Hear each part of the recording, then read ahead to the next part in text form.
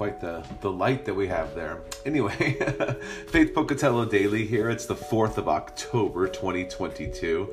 And we're just going to continue this idea of God as our maker and maker of heaven and earth. Psalm 95, verse 6.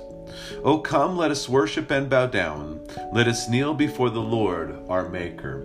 And this is just something that I want us to get across, this point, this idea, that when we recognize that God is our Maker, it really causes us to have a sense of humility and a sense of worship. And we cannot worship unless we are bow low. And so this idea of bowing before we give him our worship and praise, we give him our lives. And then kneeling is this sign of allegiance to a king. I give you my allegiance.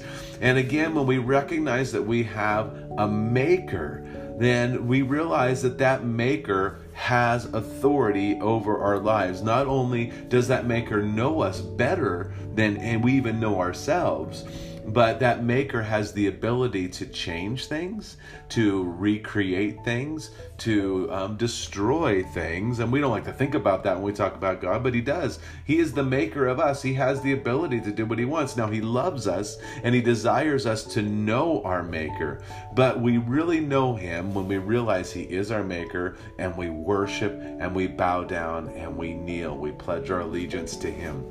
So today, let's just kind of look at that. How can we worship God in everything that we're doing? How can we find ourselves in a place of humbleness? And then how do we see ourselves kneeling in allegiance to our God and King?